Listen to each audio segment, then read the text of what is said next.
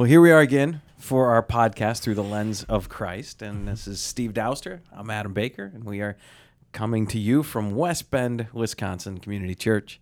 We are, again, these opportunities we have for these short segments are a good time for us to just be able to have good conversation. And so I gain a lot from them. I think normally we try to film 2 20-minute episodes at a time. It should take 40 minutes. Usually we get caught up in conversation before or after, which is just as good, right? I enjoy all the conversation. Right? It's really nice. And so Ashley kind of chooses when she wants to record. She usually tells us okay, stop, we're going to go now. So we're going, we're live, so we have to get focused. Here we go. We just talked about earlier this week, the podcast that came out was about religious liberties. And we're at a time in culture where that is being attacked on many sides. And we, even as a church, struggling with where do we draw the line? Where don't we draw the line? How do we make sure that we're standing up for what's appropriate? How do we also make sure that we're not standing up where it's inappropriate? Mm-hmm. And how do we have those conversations and debates? And not just about religious liberty, but it's just a heated topic now. But any conversation, how do we express our anger and joy and hope and fears and all of those opinions and thoughts that we have? How do we express those well in a time when these conversations that we're having aren't nearly as common as they used to be? It's all through social media. We're expressing ourselves one directionally, and it becomes very, very easy for us to remove any sort of filter. Yeah. And so how do we express ourselves and remove some of those sinful attributes that we have and do it in a constructive way? Yeah, it's often really impersonal these days, especially with social media. So that's a challenge. We talked a little bit last time when we were talking about religious liberty that this power vacuum that's happened within the Christian subculture, that's being, power and cultural influence is being removed from Christianity in the United States right now. And that's a bad feeling for people. It's really, really difficult. And then there's also this feeling of anger and angst and what people are doing with their anxiety and how they're responding to one another. And that's not so good either right now. So our response is oftentimes, and we can see it in the church. I think you've mentioned even, emails or things that seemed a little, slightly, anxiety ridden to say the least. Yeah. People, wanting to express their opinion and they feel like they have good opinions, and maybe they do. Yeah. One of the things that I see in Christianity right now is a big concern over our rights. Everybody wants to make sure they protect all of their rights in a very aggressive way. Yes. So our rights are being taken away from us, and we're going to be really aggressive in protecting them. And I think in Scripture there's room for that. I can see, just thinking about Paul, he expressed his rights. I'm a Roman citizen. You can't do this to me. You have to do this with me. But I also see, even above that, I see Jesus, and he gave away a lot of rights. I mean, he gave away his right to a lot of things when people were abusing him, calling him names. Yeah. He had rights over everything that was going on in this world, and he did not exercise them. Thank God. Right. Well, and Paul says, I have the right to do whatever I want, but all things are not profitable. Yes. Right. So it's not about the rights that we have. It's about, are we Christ-centered and God-honoring in everything that we do? And I think you're exactly right that we have placed our rights and our freedom. I see the banners out, "Don't tread on me," right? Yeah. And we've picked up that mantra in a church and said that we're not going to be tread on. Yes. And to some extent, that's true, right? Mm-hmm. I think you brought up the point in the last podcast that this is Christ's bride. This is his church. And so we're not going to be tread on. Correct. We may be momentarily tripped over, right? We may be pushed aside, but we're not going to be tread on. And we don't need to protect that as much as we need to be careful that we're seeing all the elements and that we're being faithful to Christ in the middle of it. Well, that's the place to start. So I feel like we need to get back to basics and make sure that we understand Scripture and what Christ has for us, and need to know Christ. So rather than trying to extrapolate, cultural pressure that we're absorbing, and we all are absorbing cultural situations, this whole idea of defending my rights in an aggressive way in our culture, that's the culture, getting into my business and me accepting it. We need to actually start back at Scripture, understand what God has for us to do, and look out from there. Knowing Jesus, seeing Christ, working and loving him, acting like him, and moving out from there is the way to do it, not moving out from a cultural position and trying to engage Scripture from that position. We abandoned all rights in our coming to, in my mind, we abandoned all rights in coming to Christ. He is the one that we is our ruler. He's our head. We're in his body, and we move out with him from there. Right. Yeah, we're citizens of heaven already. Yes. Right. When we become believers in Christ, we are citizens of heaven already. Yes. We don't wait for some future citizenship. Right. I want to read from James, because James does a great job about talking about conflict and an unbridled tongue. And I see, especially I see anger everywhere. We're seeing it now with protests and riots and all these things, right? This is an expression of anger. That doesn't really bother me, as I don't like it, right? But it doesn't really bother me as much as when I see all that same venom coming out of the church. We just see it being thrown back in the other direction. And I say, shouldn't we respond differently? Shouldn't we, if we're pressured, if our rights are being held back, if our religious liberties seem to be being taken away, do we actually respond the same way the world does, which is out of anger and violence, or should there be a different response? And I think James talks about this well in chapter 1, starting in verse 19. He says, "My dear brothers and sisters, take note of this. Everyone should be quick to listen, slow to speak, and slow to become angry, because human anger does not produce the righteousness that God desires. Therefore, get rid of all moral filth and the evil that is so prevalent, and humbly accept the word planted in you, which can save you." And then he talks more about this idea of freedom and the law and about how we're saved. And then down in verse 26, he says, "Those who consider themselves religious and yet do not keep a tight rein on their tongues deceive themselves, and their religion is worthless. Religion that God our Father accepts as pure and faultless is this: to look after orphans and widows in their distress, and to keep oneself from being polluted by the world." And I think it's interesting that James talks about anger, and then he immediately goes into moral filth. Yeah. He says, don't be angry. Don't be like the world. Don't respond that way. Get rid of moral filth. And anger is moral filth. I mean, there's a reason we talk about righteous indignation and righteous anger. That's all good and reasonable. But God will have his day. Right? He is the great avenger. He's the one that gives vengeance. It's his wrath. It's his justice. It's not my job. My job is to bring the light of Christ. And if I'm only responding in anger, I'm just providing more moral filth to the world. Yeah, I think so too. And I don't have the verses up in front of me, but somewhere in there he went to, this is an individual problem. So he's starting with the individual. Look at yourself and clean up your own life needs to get cleaned up first, and then you have the ability to move out from there. So certainly as Christians, we should be we should have a different understanding of why the world is the way it is right now. Mm-hmm. We should be able to have an eternal understanding. We should have a biblical perspective on why people are acting the way that they do, and we should be able to speak into that. So we understand that's the situation. We understand that's where we have been, and in many ways we still are. And so we need to center ourselves on Christ first. Yeah. Take the log out of our own eye so we can see clearly how to take the log out of somebody else's, the splinter out of somebody else's eye, because we have a log sticking in our head right now, and only Christ can show that to us so that we can move forward and engage other people. When James furthers the conversation, you go out to James chapter 4, verse 1, and he essentially says that all conflict begins within us. Like, we're the source of fighting. And it's to your point exactly that we become frustrated about something, and it's bothering me. The question isn't, is it bothering me? The question is, why is it bothering me? Right. And we don't ask that question. And because that's really where conviction starts, right? If I can say, why am I this upset about it? Why am I so worked up about it? Why do I think that God needs me to fix this? Why does this cause me to lash out at somebody else? That's where we can begin to see what's happening in us. Right.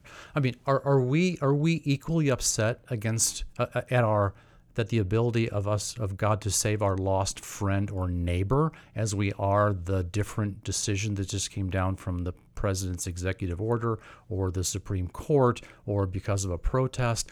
What I see in the Christian church right now, unfortunately, is a whole lot of anxiety and anger and getting worked up about things. I mean, wearing a mask, for crying out loud. I have to give up my right and suffer through wearing this. Now, I don't want to wear a mask more than any more than anybody else. Right. But if that's upsetting me and I won't even attend church because I have to wear a mask to come, rather than bringing someone to Christ, to church that might come to Christ and get involved with the church in that fashion, get involved with me in a spiritual way, I've got a serious consideration here. I got to think about that. Yes. It's a huge Well, problem. if I'm going to go into the store, I know I need to have my shirts and shoes, and I know that there's certain things that are just considered standard, and I'm not upset that Right. somebody says you have to have shoes on to come in the store. But a mask? Right. No, you've gone too far. Yeah. And I agree, and I don't think it has anything to do with masks. It has everything to do with this. We go back to this religious liberty and our rights and all of those aspects where we become frustrated and angst-ridden. And instead of saying, why does this bother me so much? This isn't really that big of a deal. We don't ever do that. We don't like the self-reflection. I would much rather point to somebody else and tell them while they're impeding me rather than I understand why is this troubling me. Yeah, I think that looks a lot like the world. And so again, we're talking about how we express ourselves in this new cultural environment. And I think there are challenges associated with those kind of attitudes in the Christian church right now. Yeah. And we need to at least see them.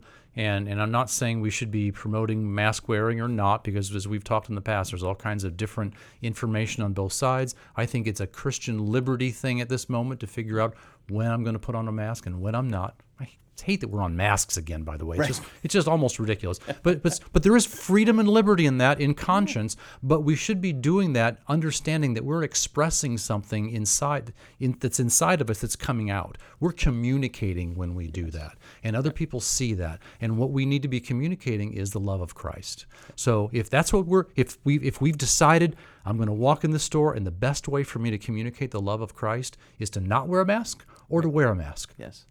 So be it. Right. We have liberty and freedom to do that. But if that's not our calculus, then we have a challenge ahead of us. And I think that's the way we should be looking at all situations. Yes. Anytime we engage, even if we're going to a protest, I don't think there's anything in Scripture that prevents us from protesting or engaging in perhaps civil disobedience in various ways.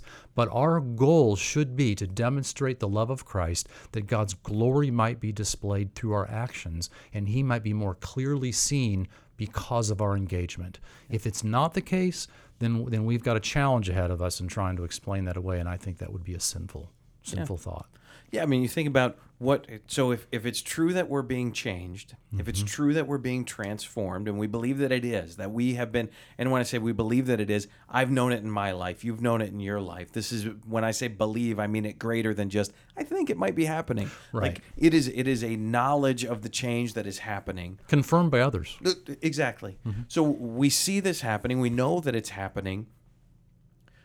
What are we being transformed into? Well, we talk about the fruits of the Spirit. We talk about all the things He tells us to take off are things like anger, rage, malice, slander, gossip, like all those things. Like, take off those things. Get rid of that. That's who you were. That is an unchanged life. That is a fallen life. That is what we've talked about before. That is a depraved lifestyle. That is outside of who Christ is. Put on things like kindness and gentleness and meekness, and like put on all of those things that represent who Christ is. Sure. And not that I would be so angry, because sometimes I do have righteous indignation, right? Normally, and I try to help people understand this too, righteous indignation isn't really for unbelievers. A righteous indignation is directed towards people who should know better and aren't, right? To defile who God is out of a place where you're depraved and you have no idea, how would you act any differently? To have righteous, I should be disturbed by that, and I should desire to bring them Christ. Mm-hmm. But how do they know any different? Right. For the people that know differently and still act out of their sinful nature, there should be righteous indignation there. We should be looking at that going, that if you call yourself a believer, if this is who you say you are in Christ, this is opposite of that. So what's the corrective here? How do we defeat that? I think it has to be spending time in the Word and in prayer and in thinking of the world in a Christian context. So when we're to think about, so if we've come to Christ, we now have spiritual eyes to see what's going on, and we should be trying to see through those spiritual eyes into the events and the things that are happening around us. If we're not, we're just falling asleep at the wheel and being taken along for a ride by the culture. Yeah, It's and a problem. those spiritual eyes, if you said it earlier with the log in our own head, right? Those spiritual eyes are first facing us. Yeah. And so I think that's our problem. We don't like conviction. We don't desire to be changed. And that should be a main desire of us as believers, is to be changed more into his image and likeness. And so every time I get frustrated, every time I'm upset about something, every time that something is just off to me, my first thought should be, why? Right. What's going on? God, teach me. David himself says, show me, right? To teach me what's in me, because I don't know. If there's a wicked way in me, let me see it. Right. And if we start there, and we can then start to say, okay, how is my response godly? How is my response inspired by love? How is my response inspired by bringing people to Christ and showing them that example? We'll never get there if we don't first say, man, I got to be changed, and that is not where I should be. I mean, you and I are no different. We have the same problem in our own lives. I'm quite sure. So, yes. so my knee-jerk reaction is to consider myself and to think about what this does to me and how it makes my life not as comfortable or is more miserable or creates more effort and work for me, or even about my children, whatever, something close to me. And that's not what Christ calls us to do. So, actually, I wouldn't mind reading a little scripture. I mean, I think one barometer in all of this is actually Romans chapter 14. So if we start off in just the very beginning of Romans chapter 14, thinking about the other person. So as for the one who is weak in faith, welcome him, but not to quarrel over opinions. One person believes he may eat anything, while the weak person eats only vegetables. Let not the one who eats despise the one who abstains, and let not the one who abstains pass judgment on the one who eats, for God has welcomed him. Who are you to pass judgment on the servant of another? It's before his own master that he stands or falls, and he will be upheld, for the Lord is able to make him stand. And we could keep reading on. So especially if we're talking about believers in Christ, we're heading to the same end. Yes. We're on this path together. We should not be divided by these things, and we should be gracious to one another and learn from one another, especially if we're in the body together and as a close membership in the body of one church.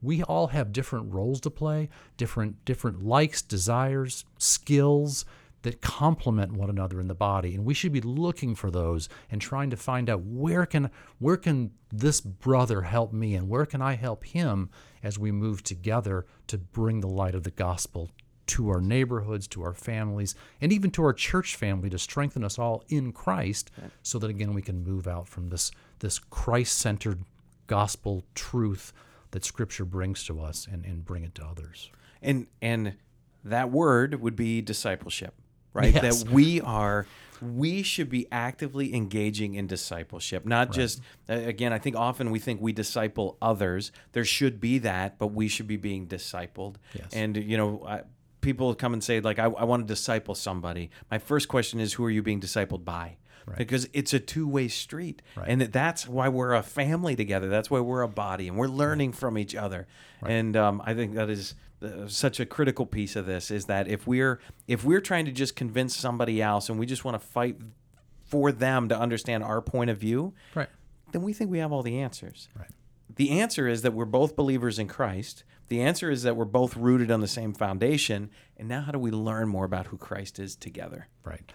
I'm 55 years old, Adam. I am so not fully formed as a person. There's so many things I need to learn. I've had lots of experiences in 55 years of living, but not nearly enough that have taught me what I need to know. I need the help of other people to give me a fuller understanding of what who Christ is, how he works in this world, where we're headed, what life is going to be like, and we're all the same way. I could live to 155, and I would still have the same problem. I still need the help of the body to fill in these blanks, and I should be excited to see that in other people. And once those things happen, that's the church is the witnessing evangelistic effort of Christ. It's Christ on earth, that he can see, that others can see who Jesus is, how he operates in the world, and where to go for salvation. Right. And that's why, go back to the scripture I read in James, that's why James says that anger does not bring about righteousness.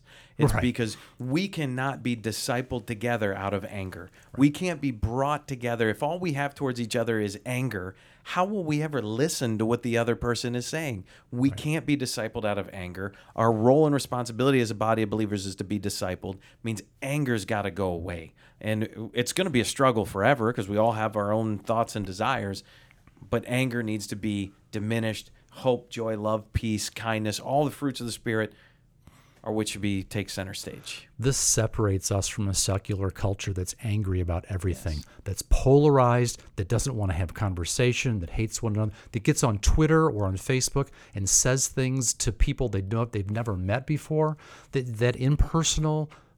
It's an awful situation. I just don't even know how to describe how bad it is. Yes. And I have to admit, I am a huge Twitter user, but I don't participate. I use it as a resource. This is where I get a lot of information and articles and people to follow that I can trust, but I don't participate in the banter and just the anger and hatred that goes on. If love is not the outcome in the end, we should sense that we're very much on the wrong track. Yes. And I think your point about that is what makes us different than the culture. Yes. We were told we were to be a peculiar people. We're to be called out, set apart, that we're to be different.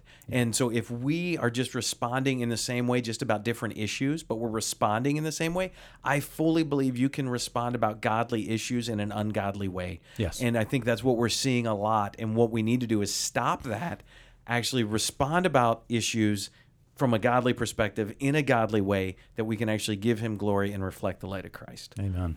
And I think the only thing we didn't get a chance to talk about was that in the scripture you read, it clearly says that the weaker brother only eats vegetables. So I'd like to, maybe our next podcast, we'll just talk about that. Yeah, just eating food.